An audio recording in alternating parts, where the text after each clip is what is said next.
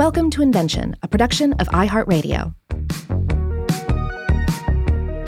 Hey everybody, welcome to Invention. My name is Robert Lamb. And I'm Joe McCormick, and we're back today to discuss a little bit more in the history of photography, the invention of the first identifiable photographs. Now, we've already done sort of a couple of episodes on this subject. We just had a whole episode about the camera obscura, the idea that a closed, darkened chamber with a pinhole aperture will project images from the outside world on a darkened wall, upside down and inverted, and how this has been used in, say, the history of art and how it was discovered. But then in the last episode, we started talking about the precursors to modern photography. So we talked about Johann Heinrich Schultz and silver nitrate, his discovery about how silver nitrate darkens when exposed to light. We talked about Tom Wedgwood, the Dream Boy, and Humphrey Davy, and their experiments with what came to be called photograms or shadowgrams, also based on silver nitrate. And we talked about Joseph Nicephore Niepce and heliography, which involved putting bitumen on a plate and then exposing it to light and then washing off the parts that hadn't hardened. So I guess we should remember where this technology was, where it was left after Tom Wedgwood and Humphrey Davy's shadowgrams. We had figured out that you can coat, say, a piece of leather or a piece of glass or something, any kind of surface, with silver nitrate-based solution and fix images or silhouettes onto the surface with light. But the problem was they couldn't figure out how to fix this image so that it was durable when exposed to more light. They needed a way of preventing additional exposure to light from corrupting the original image. So I'm really enjoying this exploration into photography, in part because there's just so much more to it than I initially realized. It's huge. Yeah, and I felt like I had a pretty good grasp of the history of photography and the invention of photography. But when you start digging into it and really stopping to consider this weird, almost alchemical process of early photography. It's so easy to take it for granted nowadays with our instant digital imagery that is just and it's just like magic, and we don't think about it. We've become immune to the magic. We've become immune to it, and I think it's really helpful to take it apart and look back at how we made these advancements. Yeah, and of course, remember, you make that comparison to alchemy, but Isaac Newton almost explicitly made that comparison. Remember, he talked about that it was a part of nature that nature loves transmutation, this terminology of transmutation, like the transmutation of lead into gold, which of course the alchemists wanted to do but couldn't find a way to do, and ultimately was a fool's errand because they didn't understand things about nuclear chemistry and, why that couldn't happen. But even though he's wrong in his kind of alchemy-based leanings, Isaac Newton does make this comparison in the realm of light. He says that light may well want to be transmuted into bodies by nature. It may want to be transmuted into material changes in substances you can hold in your hand. And of course, this is exactly the chemistry behind what would become photography, light causing changes in substance. Yeah, and one of the things about the invention of photography too, I think it's a great model for invention to consider past inventions we've discussed and future inventions, particularly when it comes to certain questions. And one of the big questions that we love to ask in regards to invention is, why now? Why not earlier? Why was any given invention, why did it come to fruition at this particular time and not an earlier time? And indeed, there's been some consideration on this regarding Schultz's silver nitrate discoveries and why photography didn't take off in the early 1700s. And granted, we're not talking about a huge lapse here. This isn't one of those situations where a technology comes around and it's forgotten for centuries or millennia. But it has led many people to wonder, why is there this gap? Yeah. And when I was looking into this, I found a wonderful Arts and Society, that's the website, story titled, "Why Wasn't Photography Invented Earlier?" Yeah. by Philip McCott. I think I'm pronouncing that correctly. It's McCouat, if you want to look up this paper. But the author points out that this question was pondered in the highly influential History of Photography by the Gersheims. Quote, "The circumstance that photography was not invented earlier remains the greatest mystery in its history." I mean, that's always a fun question to ask, but I don't know if it's always as piercing a question as the people asking it think it is, because technology always seems obvious looking back, but I don't know. I mean, why wasn't the wheel invented earlier? We talked about this in the wheel episode. We don't know the answer. Maybe one answer, as given, I think it was the hypothesis of Richard Bullitt in that book we talked about, was that the wheel just wasn't really necessary until you had certain very specific types of transportation scenarios. His hypothesis is that would be copper mining. This is what, the wheel showed up there because it's a scenario where a wheel makes a huge difference compared to, say, a normal pack animal that would have been used for thousands of years before that. But on Stuff to Blow Your Mind, we've also asked questions about basic electrical technologies. Why didn't the ancient Romans have friction generators or capacitors? They could have had those. There's nothing stopping them from having these objects. They just never really did it, or not that we know of for sure. And so a lot of times it's just hard to come up with a satisfactory explanation. But I think we should also question ourselves here and question the assumptions we're making when we ask that question with an accusatory tone. Yeah, and McCouat does a great job of sort of tackling this on two fronts. So first of all, he looks at some of the counter evidence to this whole mystery, right? And he points out that Schultz's discoveries were probably not as widespread as some historians may have interpreted, and that the man's presentation to the Imperial Academy in Nuremberg went, quote, largely unnoticed, and that his work wouldn't see actual publication until after his death. And his work was very likely difficult to access and not considered of much value at the time. Quote, "Furthermore, those who actually were familiar with it were more likely to have come across it in popular books on amusing parlor tricks rather than in scientific journals." Yeah, try to forget photography exists. Pretend you just don't know that this is even possible. Somebody demonstrates to you that a bottle holding a slurry of silver nitrate, you can make letters in the side of the bottle with a stencil by exposing those areas to light, and then you shake the bottle and they go away. Do you immediately conclude, aha, I can fix images of the natural world? I'm not so sure that's obvious to people who do not have our photography-addled brains. But to be clear, we're talking about 100 years or so still. That's a considerable chunk of time. Right. So Schultz's experiments with silver nitrate darkening in a bottle, that was in the 17-teens, 1717. And then we had Tom Wedgwood and Humphrey Davy around the turn of the 1800s. And we're going to get to today Henry Fox Talbot and Louis Daguerre, who come up with what's really definitely something that counts as photography around the 1830s, toward the end of the 1830s. Now, another important fact that McCouat points out here is that, of course, you have to have some other key advancements come along in chemistry to make photography, the further evolution of photography really possible. Exactly. I mean, because as we're going to see, Daguerre and Talbot's processes are more chemically complicated than what these earlier people were trying to do. Right. So specifically, you would need the isolation and production of both iodine and bromine. But in addition to all of this, McCouat does a good job, too, of ruminating on the role of hindsight in all of these matters. It's easy for us to say, why didn't someone think of that earlier? Here are the pieces. Right. And he points to a particular study on hindsight bias.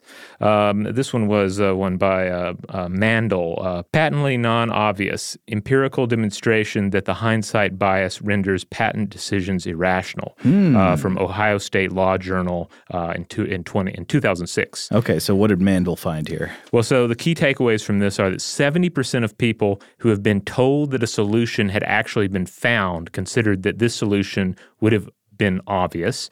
20% of people who had not been told that a solution had been found felt that the solution would be obvious. And this held true even when subjects were warned against the dangers of hindsight bias. Okay, so just telling somebody people have already figured out X, even if maybe it's something they didn't already know about, makes it seem obvious to them. Exactly. And interestingly enough, I think this this falls in a little bit with the potential dangers of narrative thinking, which we recently discussed on our other podcast, Stuff to Blow Your Mind. It seems that when we learn of an outcome, such as something from the history of invention, we incorporate that ending into the story of the events, and therefore the end becomes seemingly inevitable. Oh, this is always a part of narrative. Like when you're in the middle of a movie, you're thinking, how's it going to end? But then when you get to the end, you're like, that was obvious. Of course it had to end that way. Of course they were going to invent photography, right? Yeah. But as McComb points out, some people have certainly disagreed on the inevitable nature of photography. Arthur C. Clarke, for instance, who in addition to writing science fiction, wrote a lot about science and the history of science. And he considered photography to be one of the 16 most unexpected inventions. Oh, no. This has got me thinking, what are the most unexpected inventions we've covered on the show so far? X-rays have got to be one of them, right? That's just out of the blue. You had no idea. X-rays is definitely on that list, along with nuclear energy, radio, lasers, and carbon dating, and of course some others. Those are the ones that he highlights in covering Clarke's work. But he says that one of the key things is that a lot of the entries on Clarke's list are inventions that span different disciplines. And again, think to all the things coming together in photography. You have the arts with painting, and you have optics, and then you have this chemical aspect of the whole scenario as well. Oh, yeah. I mean, much like carbon dating, that covers so many different disciplines. I mean, so that's going to be like physics and nuclear chemistry and geology and atmospheric science and archaeology. I think those really are also the most exciting kinds of inventions, the ones that are not just an advance in a clearly defined discipline, but something that, draws from many different sources. Absolutely. All right, on that note, we're going to take our first break. But when we come back, we are going to get into the next step in the evolution of photography. We're going to be talking about the daguerreotype.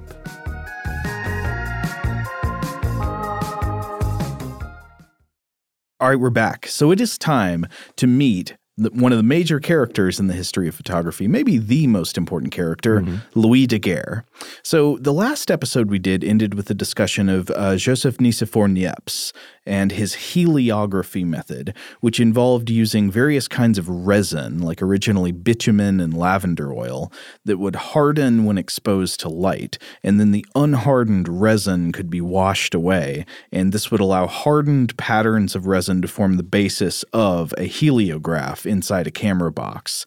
And you could probably argue that this did in some sense constitute photography as we understand it, but the exposures took a really long time. You might have to expose them for hours or even days, and the resin was just not the best medium for recording images. But this process becomes important mainly because of the way that Niepce ended up partnering with this guy named Louis Daguerre.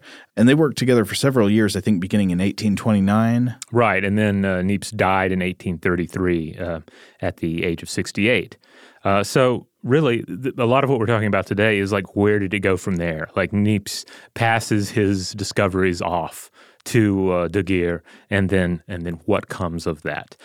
Is it callous of me that I'm just imagining when Niepce died, he made a sound, and that sound was Niepce? I don't know. Maybe that's not even funny. I don't know why my brain goes to there.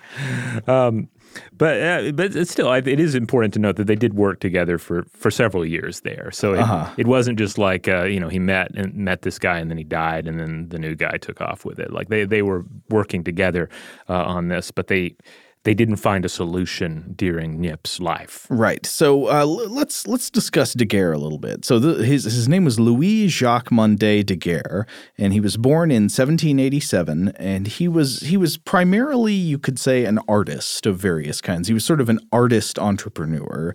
He was a painter. What else did he do? Oh, he was a printmaker. And prior to all this photography jazz, his biggest success came through the medium of diorama. Now, this is an interesting thing. This is going to be a little bit different than what you probably think of when you think diorama. Yeah, because what I think of is I think of going to a museum and seeing a lot of cool dioramas, or increasingly working on elementary school dioramas with my son. Let's glue some dinosaurs in there. Let's get some cardboard plants in the back of that shoebox, and let's get an A on this puppy. It's always a shoebox. You cut one wall out, or you just turn it on its side, I guess, and remove the lid. Oh, I was doing it all wrong.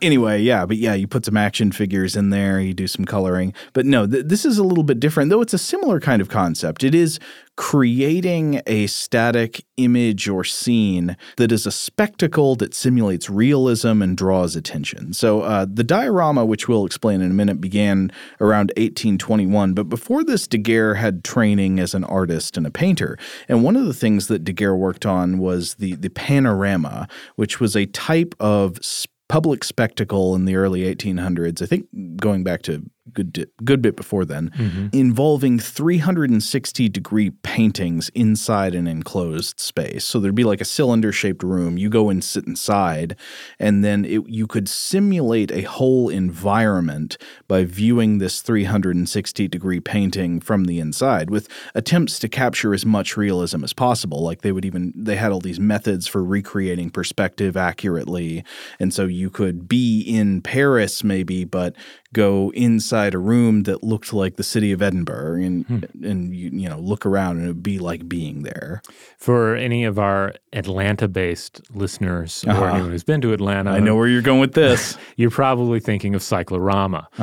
Which is not about motorcycles. No. It potentially sounds more exciting than it was. And I say that because I'm not really sure about its current status. It was located in its own building next to Zoo Atlanta, and it is either in the process of being moved or has moved to a new location.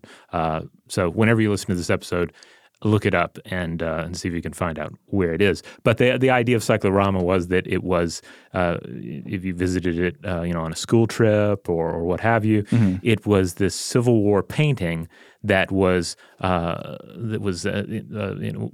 the way around the walls of this circular room, and they also had some like 3D elements coming out in front of it to sort of give it this sense of depth. And then you would also be seated in this kind of stadium seating that would revolve so that you could see all of the painting while music played and so forth. Yeah. So try to simulate being in a place, right? It was going for realism in a way, and this is pretty much the same principle as the kind of panoramas that Daguerre worked on as a painter. But in the early 1820s, Daguerre went into this new type of project as an artist and a proprietor that was known as the diorama. And the diorama was not exactly like the panorama. It wasn't a circular thing that went all around you, but it was a painted image spectacle that people looked at, and what they were really trying to do was to create a startling level of realism in large-scale painting. Yeah, like what, in a way, he was really trying to push beyond the medium. Yeah. To say like, okay, what could I do beyond just presenting a painting of, say, a landscape? Right. What could we do to, say, simulate weather? Could we change the lighting on it? And then ultimately, this involved the presentation of two-sided works of art with dramatic lighting to change, what you were seeing.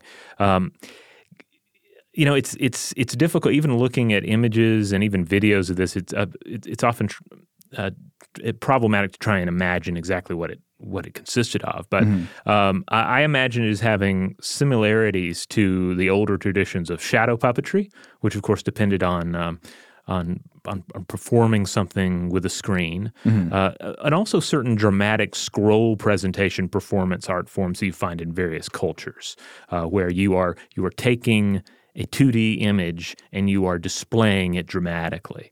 But the key here in the diorama was the changing the lighting to bring to life one of the two versions of the art, such as, say, a dormant volcano on one side of the image and an erupting one on the other, or simply casting painted storm clouds with lightning to give them the sense of to give the sense that it's alive with actual storm activity. Exactly. Yeah, it's that kind of thing. And so in the the last episode, I mentioned this book I've been reading called Capturing the Light by Roger Watson and Helen Rappaport about the invention of photography.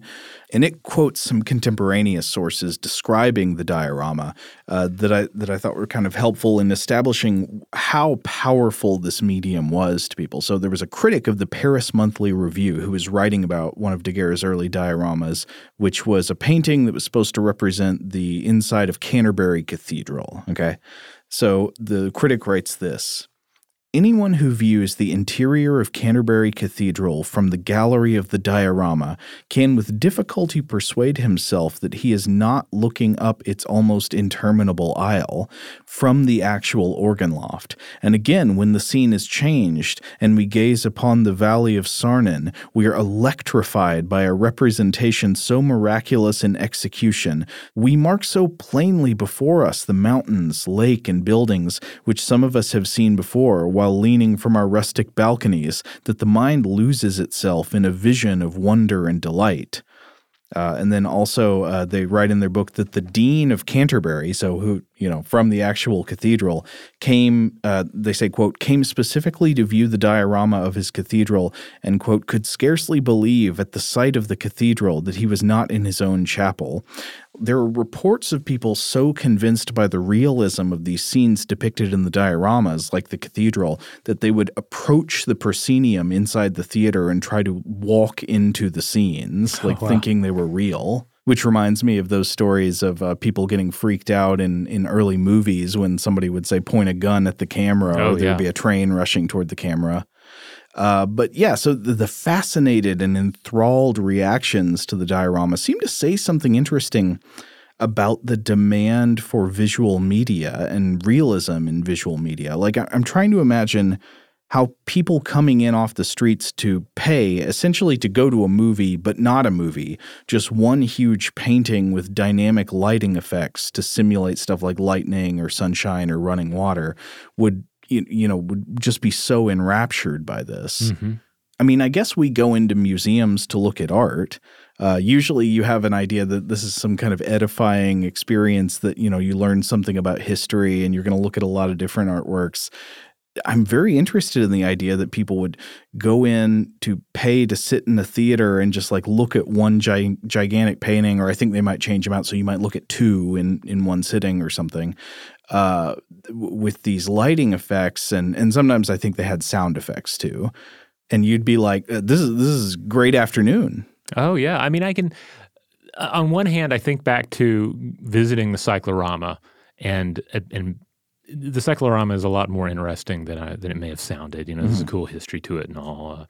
Where the painting came from, what kind of the varying conditions it was in over the course of its history. But still, it's not as exciting as a movie, right? Mm-hmm. So on one hand, I want to bring that experience into trying to imagine this, but then also I think to some of the more engaging large works of art that I've appreciated over the years, be it like an Irving Norman, a large-scale triptych, or another example would be I forget the year of its creation, but the huge medicine Buddha that is displayed at the Met in New York City.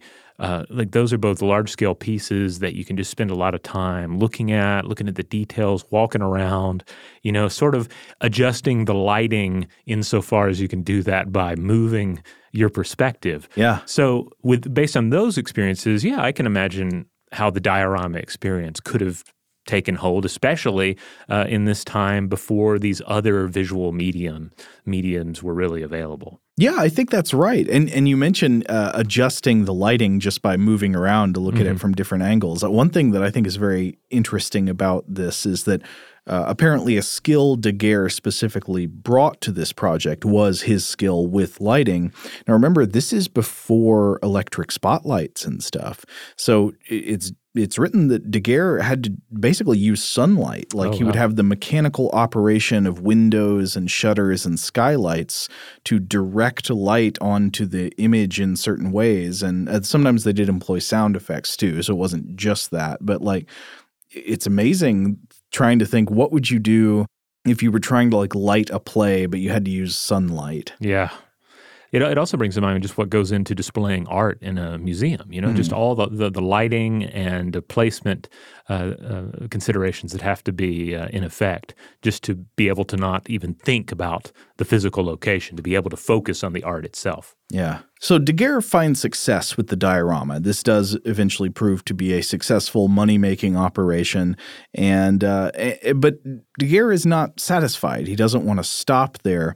He remains interested in this thing of increasing realism in art. And so you can pretty easily see how this might set someone on the road toward developing photography. Yeah, I mean, his interest lined up perfectly, again, kind of in hindsight. Right. But he was a painter. He was a camera obscura enthusiast. Yes. An inventor and someone who was eager to experiment with new technologies. Right. He was on this hunt for ever-increasing realism in art. He was sort of obsessed with capturing realism in images, but he didn't have the tools to get as much realism as he wanted, and he became interested in discovering what those tools might be, even though he didn't really have any scientific training. Like, Daguerre was not a scientist. He was an artist. And this brings another thing to mind, and perhaps you can comment on this from the book you were reading, but it also seems that Daguerre had either personal charisma or just very good social networking skills, because his biography, you can pinpoint all the various important connections he's making, be it with a key inventor like Niepce, or various important and influential members of the French academies. Yeah, you're exactly right. I mean, I don't think we were really going to get into this in the episode, but like his friendship with Charles Chevalier ended up proving very important. And he seemed to make friends well. Like, people liked him. He was charismatic. He was a remarkable person. He did not seem to have just a rogues list of enemies that he made in Paris. Not like Adolphe Sax, the inventor of the saxophone, who instantly got into trouble. But no, you're exactly right in the point you make there. Yeah, like Daguerre had strengths he was bringing to this invention process that were not necessarily in strengths in, say, empirical research or the sciences. They were all kinds of other strengths. They were strengths with knowledge of the arts, with hands-on experience in how people relate to media and imagery and in the arts and in the dioramas and the panoramas. It was networking and social skills. He had a lot of this going on. Yeah, I mean, in a way, I'm reminded of Jim Henson. When you look at the skills he brought to the table, not only was he artistic, but he was also seemed to have a lot of personal charisma, was great at working with people, had a good business mindset. So you had all of these skills helping to leverage what they could achieve in life. Yeah, and so Daguerre, of course, was also familiar with optical aids in art, like the camera obscura. I think you mentioned that, and like others before him, he became sort of obsessed with trying to fix the images that were projected in a camera obscura by some chemical means. And in their book, Watson and Rappaport make an interesting argument. They say the following, quote, "Had he known more of the complexities of chemistry, he might have been daunted. Instead, it was precisely his scientific naivete that allowed him to tackle the challenges that lay ahead, unaware of the minefield of potential failure that lay before him." Oh, wow. Now, I don't know if they're right about that, but that's a very interesting read on the story, that it's essentially the fact that he doesn't know what he's doing that gives him the energy to do it. Like, no one had properly convinced him that this was an astounding task he was setting out to conquer. Right. Yeah, like nobody had he was not convinced that he could not do it. Right. Again, I don't know if that's right, but it's very interesting. I like that a lot. Yeah. And so Daguerre seems to have begun experimenting with attempts to invent photography around 1824 or so, a few years after his first success with the diorama. And his work habits were reportedly devoted, bordering on manic. Like, his friends said that he would stay in his laboratory studio for days at a time, that he would miss meals. Sometimes he'd work without sleeping. His wife became very concerned about him. There's one story that we only have from many years after the fact, so it's somewhat questionable whether it's true, but this comes from a French chemist named Jean-Baptiste André Dumas. And Watson and Rappaport relay this story in their book. They say that one day in 1827, Dumas reports that after he had been giving a lecture at the Sorbonne in Paris, he was approached by a woman, and here's how it goes. Quote, "A woman who seemed to be in a very worried state of mind. 'Monsieur Dumas,' she said, 'I have to ask you a question of vital importance to myself. I am the wife of Daguerre, the painter. He has for some time been possessed by the idea that he can fix the images of a camera. He is always at the thought. He cannot sleep at night for it. I am afraid he is out of his mind. Do you, as a man of science, think it can be done, or is he mad?' 'In the present state of our knowledge,' replied Dumas, 'it cannot be done, but I cannot say it will always remain impossible, nor set the man down as mad who seeks to do it.'" Which I'm sure to her was like the worst possible kind of answer, right? Because it's like, so she couldn't be told like, yes, you need to make him stop, but also couldn't be told that, I think he could do that. It's like, no, it's probably impossible, but he should keep trying. But it kind of plays into this idea of, the non-scientist just plowing obliviously into the cutting edge of chemistry. There's something extremely charming and attractive about that. I agree. I mean, especially, again, with hindsight, knowing that he eventually succeeds. Yeah, I guess most people who tried to do this probably would not succeed. But Daguerre, I mean, he was dedicated to his work. Even if he wasn't scientifically trained, he was clearly very clever. He picked up on things. He was good, solving problems with his hands. And so Daguerre's efforts failed for years until, through a mutual friend, he came into contact with the man we were talking about in the last episode and who we've mentioned several times now, Joseph Nicephore Niepce, the scientist who had invented the crude bitumen-based method of heliography in the 1820s. And I think here we can sort of mark a turning point for Daguerre. Yeah, I mean, he's made a connection with someone with expertise in the matter, and he can combine that with his own experimentation. And the two only worked together again for like 4 years before Niepce passed away. That was 1833, and they were unable to come up with anything that really worked, that really solved the problem. But it's sort of, I think this set Daguerre on a productive road, right? So Daguerre continued work here on this, and apparently by 1838.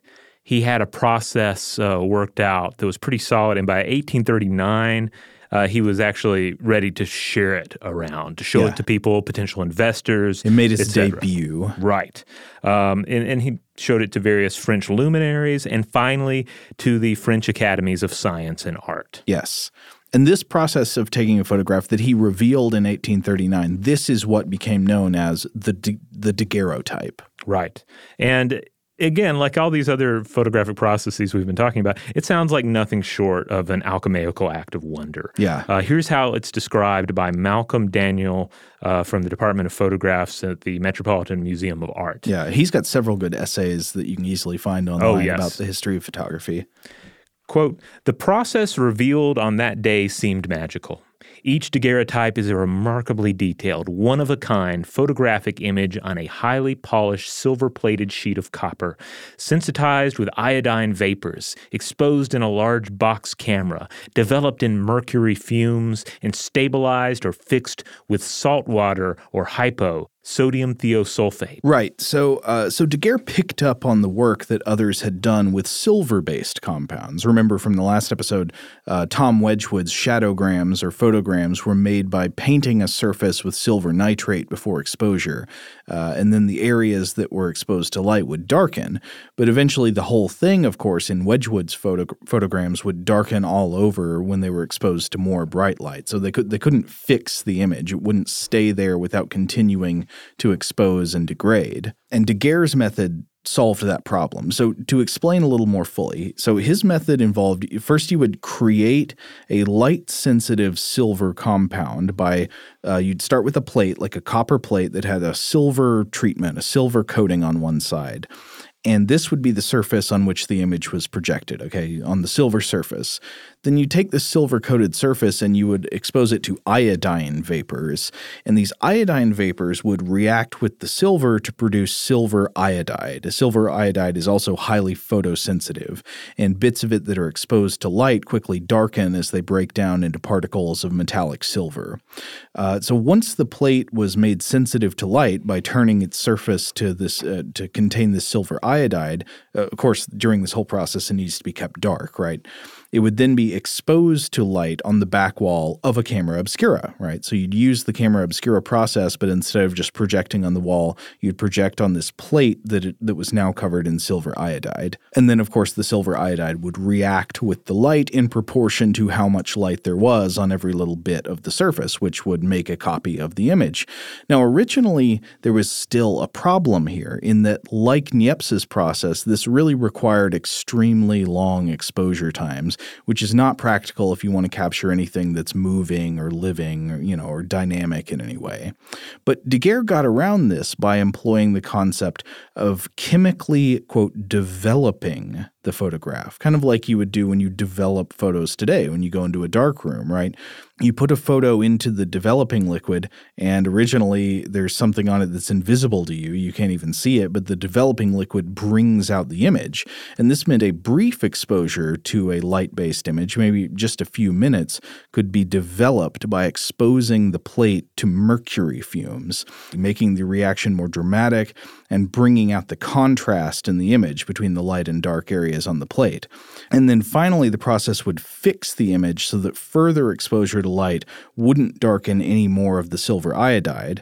And the way they did that is they would wash the plate off with hot salt water, which would remove whatever silver iodide remained and then give you a stable, fixed image on your reflective silver plate. So Daguerre revealed the methods, but he retained a patent on the equipment, and he received a lifetime pension in exchange from the academies. Yeah, which that's a clever move. Yeah. So you give him a pension so he doesn't need to keep making money off of like enforcing a license on the process, right? So other people can use the daguerreotype process. And this process would reign supreme for like 20 years. Oh, I mean, because he was like, yeah, you can use it. Yeah.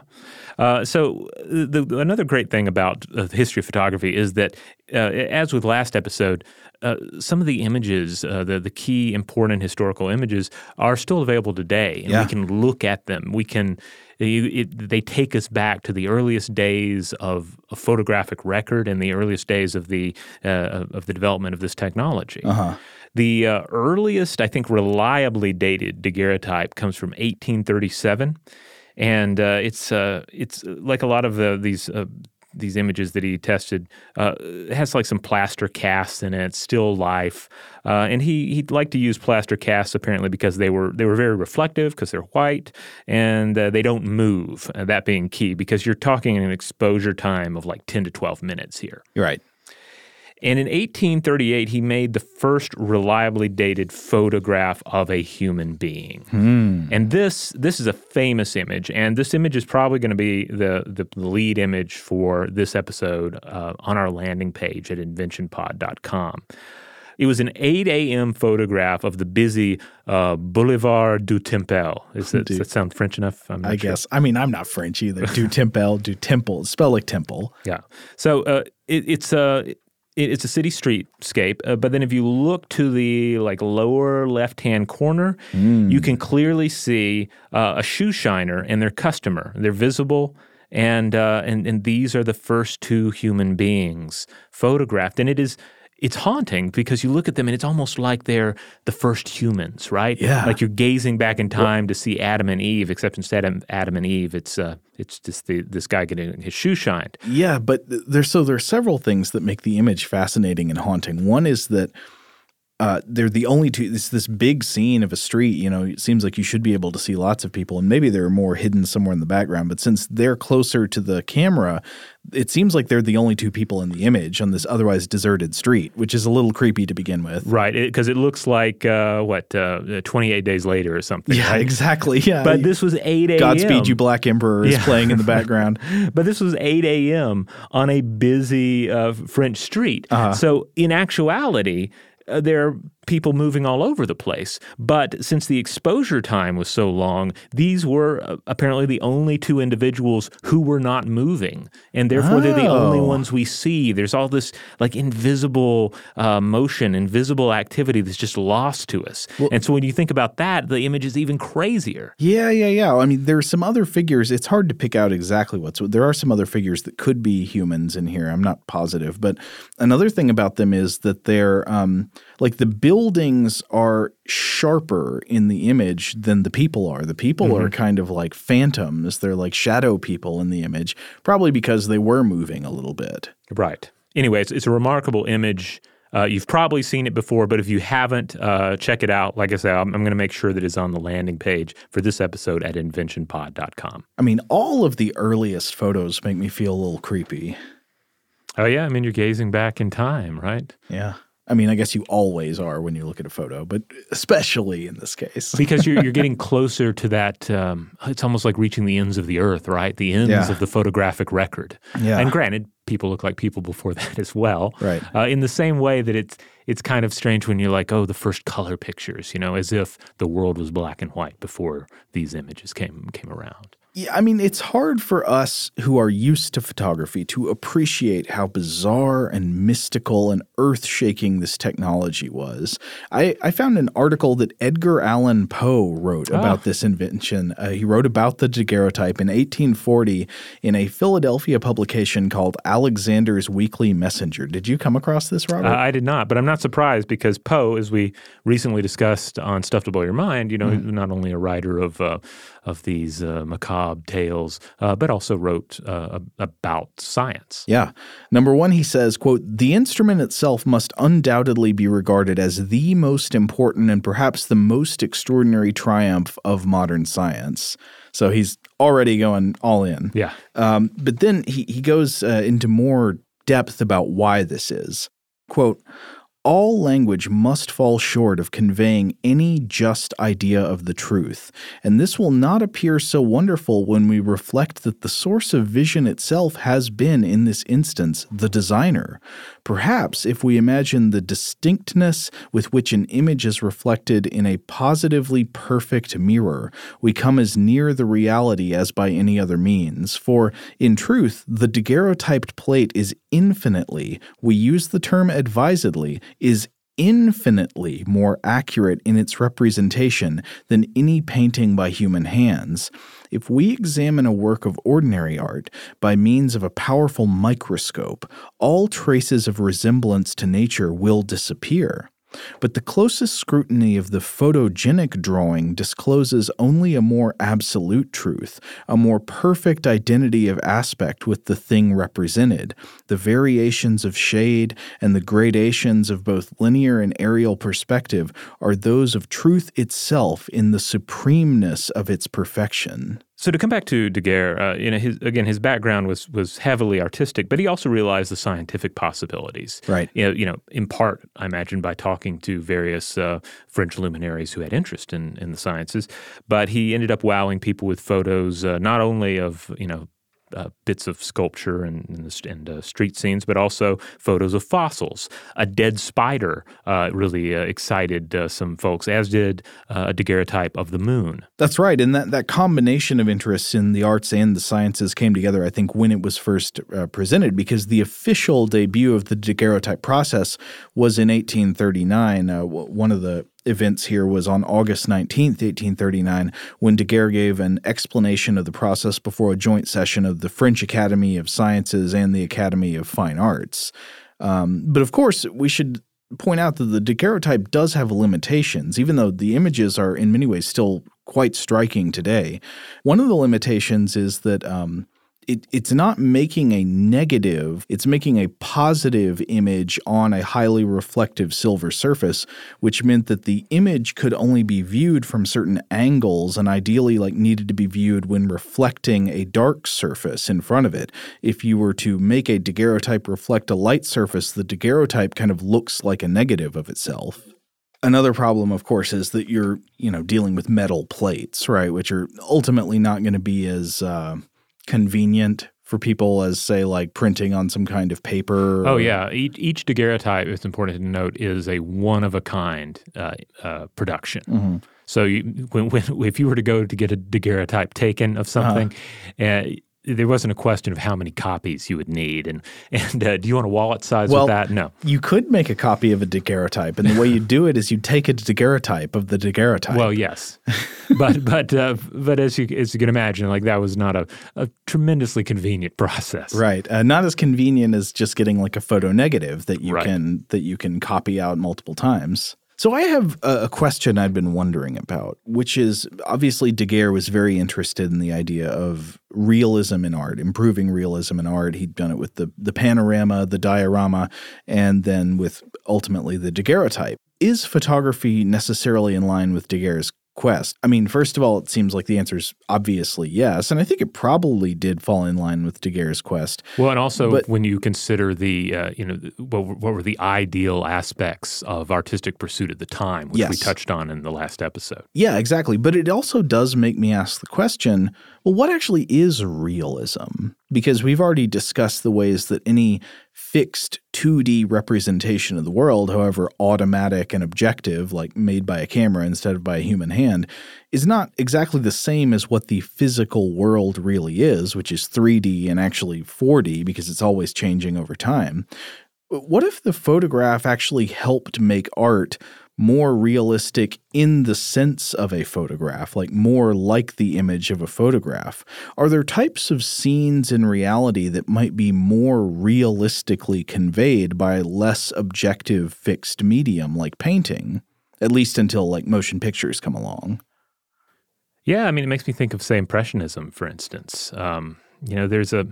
It's certainly you get closer to the image, you see it falls apart in the same way that that earlier description was talking about, how from Edgar Allan Poe.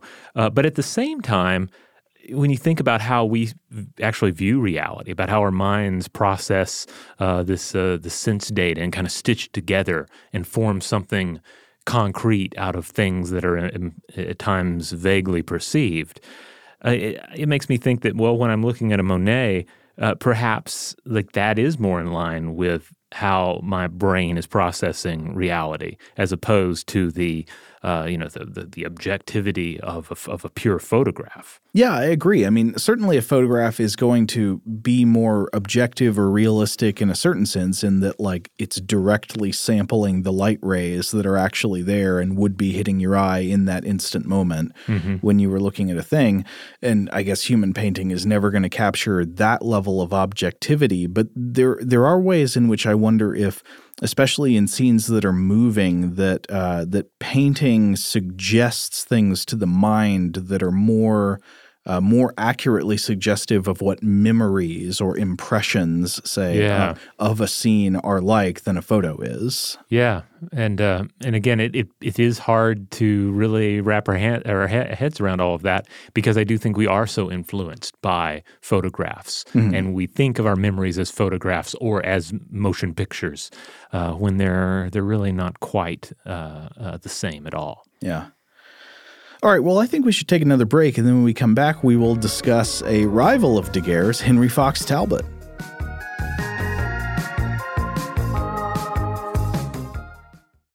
All right, so we're back, and we're leaving France, we're entering England, and we're dealing with the other major individual from this time period in the birth of photography. Right, so around the same time, Daguerre was experimenting with ways to capture the light. And of course, remember, we didn't mention again, but in one of the earlier episodes, we mentioned that Daguerre wrote this letter to a friend of his, when he had perfected the process, where he said, "I have captured the light and arrested its flight. The sun itself shall draw my pictures." Seems fitting for the kind of guy Daguerre was, kind of a grandiose artist, right? Yeah. He's making he's sort of like, I've become a god. But anyway, so yeah, around the same time that Daguerre was doing these experiments, an Englishman named Henry Fox Talbot, who lived 1800 to 1877, had independently been working on the invention of photography. And according to several people who tell this story, he was sort of inspired by a simple limitation, which is that he couldn't really draw. That's going to hold you back, yeah. Yeah, exactly. So unlike Daguerre, who was a natural artist but was not really trained as a scientist, Henry Talbot was sort of a natural scientist. Like, he grew up shy, intelligent, inquisitive. He was a boy of the English aristocracy, so he had, he had leisure and means to do experiments. He got to be kind of the gentleman scientist of the day. Right. Yeah. And so he had leisure and means to do experiments, and he was known for doing lots of them. He had a reputation for doing chemistry experiments in his house that caused explosions, much to the amusement of his mother, and I think to the worry of at least people who they were trying to get insurance policies from. But he grew up with an interest in mathematics and the natural sciences, including botany and astronomy as well as chemistry. But he was, one of those people, he had lots of interests. He was interested in ancient Egypt, in, sculpture and the fine arts and all that.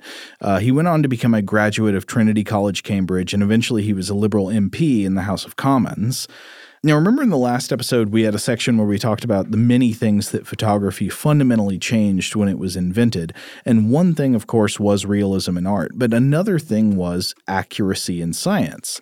If you have an interest in botany, like Henry Fox Talbot did, and you want to make observations about a species of plant, like documenting the vascular structure of the leaves of a plant or describing the gonads of a flowering plant, you today can take a picture, but before that, before you could take a picture, you needed to be able to draw what you were making observations about. And so there's a story told in another one of these essays by the photo historian Malcolm Daniel about when Henry Fox Talbot was on his honeymoon in Italy in 1833. He was trying to sketch a picture of a lake called Lake Como.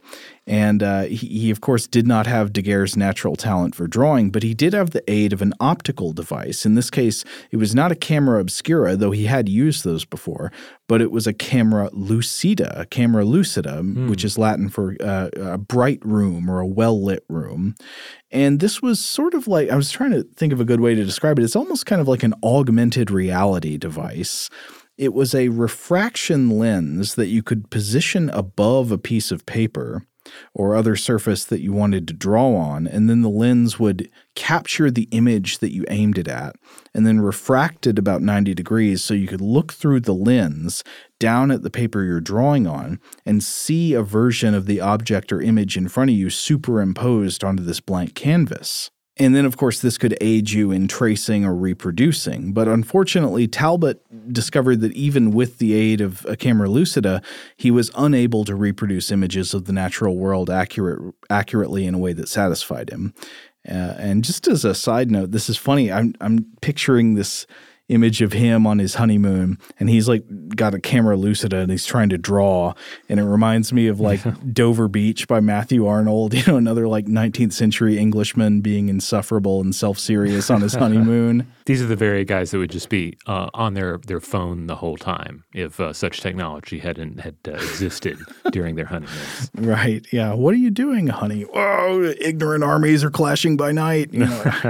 So Talbot was trying to use technology to make up for his lack in artistic skill. Yeah, and he was unsatisfied with what he could do, even with the aid of a camera lucida or a camera obscura. But he wondered, would it be possible to capture the kind of image projected in a camera obscura? And he wrote, quote, "How charming it would be if it were possible to cause these natural images to imprint themselves durably and remain fixed upon the paper." So he's got the bug too, right? The photography inspiration germ has implanted itself in young Henry Fox Talbot's brain.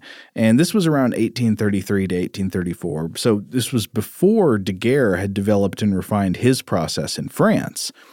And Talbot set about conducting experiments to discover a method of capturing the image, originally working off the same types of chemicals we've talked about several times already, photosensitive silver compounds like silver nitrate, silver chloride, and eventually silver iodide like Daguerre's method uses.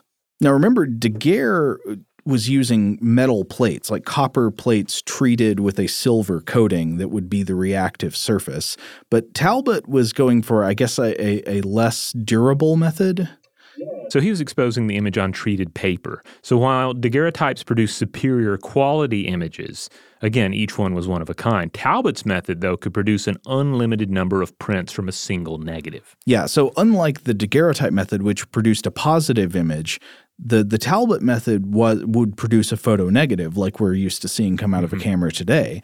And this would be on a piece of paper treated with some kind of silver-based solution. Unfortunately for Talbot, he worked on most of this privately for years. And even though he had already discovered a lot of the principles of photography in the mid-1830s, Daguerre beat him to announcing and publicly demonstrating the process. And Daguerre's photos just looked better. Because of differences in materials and methods, they were more durable and more impressive to look at generally than Talbot's. And again, I also just had a greater level of detail. That's right. Now, one of Talbot's important contributions to the process of photography was actually suggested to him by his friend John Herschel, who was the son of the astronomer William Herschel, who discovered the planet Uranus. Huh. Now, John Herschel, remember, the daguerreotype method, it used hot salt water originally or earlier on to fix the image on the plate by washing off any remaining sodium iodide, and this would stop the image from continuing to react when exposed to light over time. It would fix the image so it stayed like it was. And this fixing method was only partially effective. Herschel suggested, instead of just washing with hot salt water, using hyposulfite of soda instead, which was a much more useful fixer than regular salt. So that's an important chemical insight, but in the early years, unfortunately for Talbot, his process was not anywhere near as close to a success as Daguerre's. It was the age of the daguerreotype after this, and I guess we'll explore more about the age of the daguerreotype in the next episode. But Daguerre's process was just much more popular for several reasons. Number one, I think because Daguerre's images were more durable and they were clear, they were sharp and clear and they looked really good, whereas Talbot's images were more kind of like hazy and ephemeral. And also Talbot tried to patent the process and make money off of it, whereas Daguerre, I think Daguerre, he patented his equipment. The equipment was patented, yes. But not the process. So anybody could go out and do it. Exactly. But this episode brings us really to the birth of photography. The daguerreotype age. Yeah.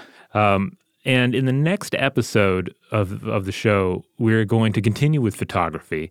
And I think the next episode's really kind of a bridge between photography and the moving image and the motion picture, because that's also part of our ongoing trajectory on the show. But in the next episode, we'll get into some of the advancements that also took the photograph out of the hands of the elite and made it more of a technology that could be utilized by more or less everyday people. And we'll get into just continually discuss just how it changed the world and how difficult it is for us to really, really grasp the idea of a pre-photographic world. Exactly. I'm excited for next time. In the meantime, if you want to check out more episodes of Invention, if you want to see that image that I was discussing earlier, and maybe I'll throw a secondary image on there as well, you can find the landing page for this episode at inventionpod.com. If you want to support the show, which of course we encourage you to do, the best thing you can do is make sure that you rate and review us wherever you have the power to do so, and make sure you have subscribed to Invention. Huge thanks to our buddy Scott Benjamin for research assistance and to our excellent audio producer Tari Harrison. If you would like to get in touch with us with feedback on this episode or any other, to suggest a topic for the future, or just to say hello, you can contact us at our email address, which is contact@inventionpod.com. Invention is a production of iHeartRadio. For more podcasts from iHeartRadio, visit the iHeartRadio app, Apple Podcasts, or wherever you listen to your favorite shows.